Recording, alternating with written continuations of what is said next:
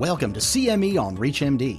This activity, entitled Keeping Pace in Women's Cancer, Targeting Advanced Endometrial Cancer, is provided by Agile and Prova Education. Prior to beginning the activity, please be sure to review the faculty and commercial support disclosure statements, as well as the learning objectives. We're all too aware that women facing a diagnosis of advanced endometrial cancer have endured a grim survival prognosis. However, with the emergence of immunotherapy into our therapeutic approaches, this dire prognosis is changing. This is CME on ReachMD, and I'm Dr. Richard Penson. Today I'm talking with Dr. Nicoletta Colombo about the recent emergence of immunotherapy agents in the management of advanced endometrial cancer, and how we might select which patients receive which interventional strategy. We will also be speaking with Ms. Christine Gioni to get a better perspective from the patient side. Dr. Colombo and Ms. Gioni, welcome to the show. Thank you, Dr. Penson. Thank you, Dr. Penson. It's very nice to be here. Dr. Colombo, what are the immunotherapeutic agents that have emerged for the treatment of advanced endometrial cancer, and how might they best be approached in clinical practice? Moreover, in what ways might they impact the current standard of care, especially related to the use of molecular risks classification when managing advanced endometrial cancer? Endometrial cancer has been recognized as one of the solid tumors with the highest percentage of mismatch repair deficiency or microsatellite instability high. Therefore, it is an ideal candidate for immunotherapy. The study Keynote 158 demonstrated 57% response rate among 49 patients with MSI-high endometrial cancer treated with pembrolizumab. And subsequently, the Gardner study showed a 44.7% response rate for dostarlimab in 103 patients with mismatch repair deficient endometrial cancer. And interestingly, these responses were very long-lasting. So if this is true for a biomarker selected population, the data are less encouraging for the mismatch repair proficient tumors. However, in this setting, we just heard at the SGO meeting the impressive results of study 309, Keynote 775, which was a randomized phase 3 study comparing the combination of pembrolizumab lenvatinib with standard of care in patients with endometrial cancer previously treated with platinum. And the study demonstrated a significant improvement for the experimental arm in all the endpoints, namely progression-free survival, overall survival, and response rate for both the intention to treat population and the mismatch repair proficient tumors. So this data open new hope for the use of immunotherapy in the majority of patients with endometrial cancer, which do not have MSI high or mismatch repair deficiency. Thank you. There's a lot of excitement about immunotherapy, but I think there was some early disappointment because the tumours that are microsatellite unstable are relatively rarer. And for example, in Keynote 158, the response rate in ovarian cancer was 33%. And we really haven't seen that with other immunotherapeutic trials. So it's the patient population who's key. Now we have, as you say, this really exciting addition of lenvatinib, which makes tumours that were cold hot and gives more patients the opportunity of benefiting from immunotherapy. Thank you for providing us with such a clear explanation of how emerging immunotherapeutic agents can offer benefits to a subset of women with advanced endometrial cancer. That said, very few therapies have come without adverse side effects, some of which are serious. While toxicity and adverse effects are well known with the use of chemotherapy in endometrial cancer, what adverse events are we seeing with these immunotherapeutic agents, and how do they compare with chemotherapy-associated adverse events? How often would you say these events interfere with the completion of therapy? Chemotherapy has very well recognized side effects that sometimes make it difficult, the administration, particularly in old patients with several comorbidities, which is the case for the majority of endometrial cancer patients. So in this respect, immunotherapy may represent a more attractive option In fact, in the Garner study, which I mentioned before, only 4% of patients had to discontinue treatment because of side effects.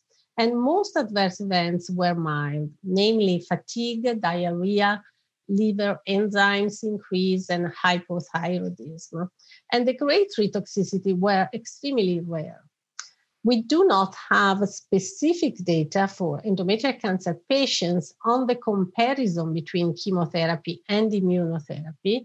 However, a recent meta-analysis of 22 trials involving more than 12,000 patients with advanced solid tumors demonstrated that patients receiving immunotherapy experience fewer adverse events, 65%, compared to patients receiving chemotherapy, 85%. Also, the likelihood of side effects, grade 3 and higher, was lower in patients receiving immunotherapy versus chemotherapy, 16.5% versus 41%. And additionally, termination of therapy was less likely in patients receiving immunotherapy, 6%, versus chemotherapy, 10%. So decreased risk for both adverse events and treatment cessation I think are important benefits of immunotherapy that should be discussed with patients.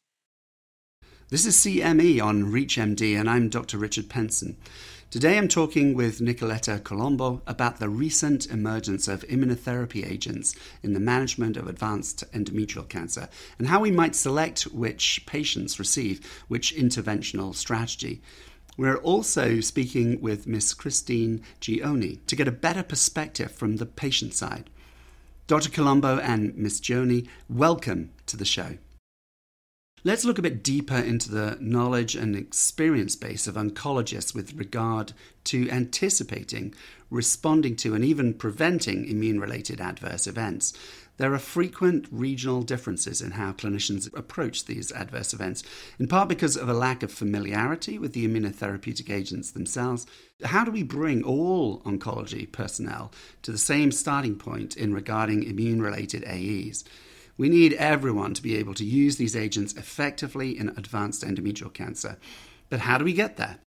Yeah, you're right. While the adverse events related to chemotherapy may significantly impact quality of life, these adverse events are at least well known and recognized and understood by oncologists after decades of use in the field.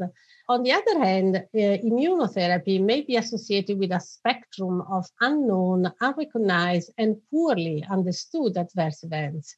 So the so-called immune-related adverse events can affect any organ system. So the most typical are endocrine disorders such as hypothyroidism, diabetes, or inflammatory disorders such as colitis, hepatitis, pneumonitis, myositis, and even skin reactions. So they can have delayed onset and also a prolonged duration, making diagnosis challenging for clinicians. A recent study underscored a poor agreement on immune-related adverse events occurrence and grade. So because oncologists are less familiar with immune-related adverse events than with the side effects from standard treatments, they may be more likely to misdiagnose them. So these challenges in recognition, diagnosis, and treatment of immune-related adverse events underscore the need for further clinician education. I think what's happened is that oncologists have made friends, as they did with anti-angiogenics, a favorite cardiologist to help them navigate hypertension management, for example. Many clinicians now have connected with endocrinologists, gastroenterologists, other clinicians to manage immunotherapeutic toxicities.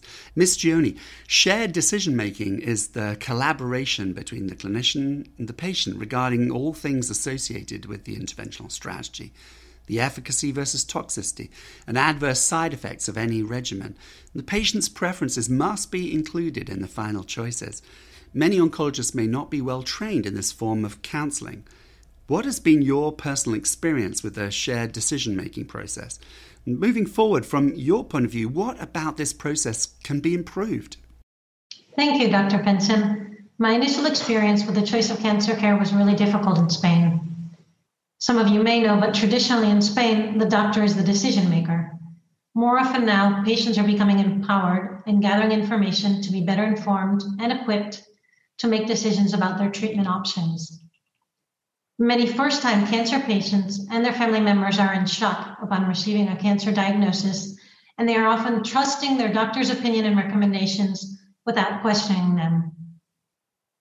In my personal experience, I was referred immediately to a surgeon who had programmed me for surgery the following week on day 2 after my diagnosis.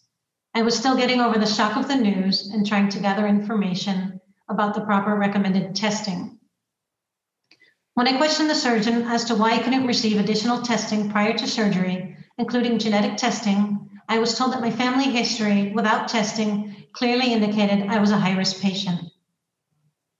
Fortunately, I was a more informed patient than the average patient, as I was attending medical conferences and hearing about the latest findings and treatment plans, including personalized medicine and genetic screening.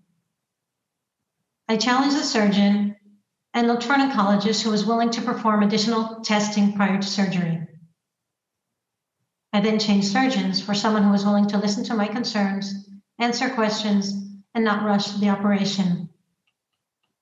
In terms of my treatment plan, I was fortunate the oncologist that I chose was very sensitive to my well-being and my quality of life. I struggled with impairing side effects for months, and together we decided to stop and restart treatment 3 times in 1 year to attempt to reduce the side effects. After a year, we looked at the risk-benefit of my treatment and decided to suspend treatment as my quality of life was being greatly affected by the side effects and my recurrence is 5%. Culturally, in many countries, it's not well accepted that patients question their medical team. I think it's important to train physicians and better communicate with patients about their treatment preferences. You are a marvelous example of somebody who's empowered and engaged in these important decisions. Well done. I fully agree because, Italy is very similar to Spain, but also the patients in Italy are not really willing to discuss. Sometimes they prefer not to be involved. So I do believe that this is the role of the advocacy groups to try to really teach the patients and empower the patients and telling them that they have to be part of the decision. Well, this has certainly been a fascinating conversation. But before we wrap up, Dr. Colombo and Ms. Gioni, can you each share your one take-home message with our audience? Let's start with you, Dr. Colombo. I do believe that the recent data on endometrial cancer are very encouraging, and we have now effective immunotherapy treatment for mismatch repair deficient endometrial cancer and an extremely effective combination regimen, including immunotherapy in not mismatch repair deficient tumors. So immunotherapy has changed the face of many cancers during the last years. And finally, this is happening also for endometrial cancer. I believe an open dialogue must be had between the cancer patient and the medical team. There are a lot of groups out there. There are patient organizations, but many first-time diagnosed patients may not be aware of them. So I think it would be great if physicians can help provide additional support by recommending these organizations to patients.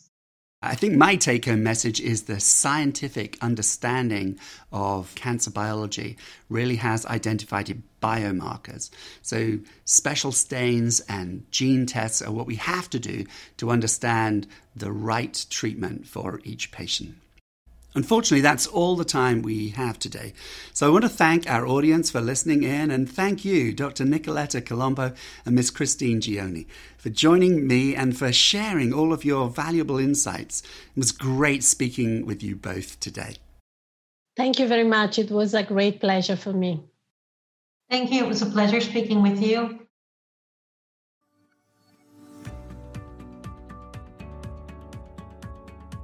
You have been listening to CME on ReachMD. This activity is provided by Agile and Prova Education. To receive your free CME credit or to download this activity, go to reachmd.com/CME. Thank you for listening.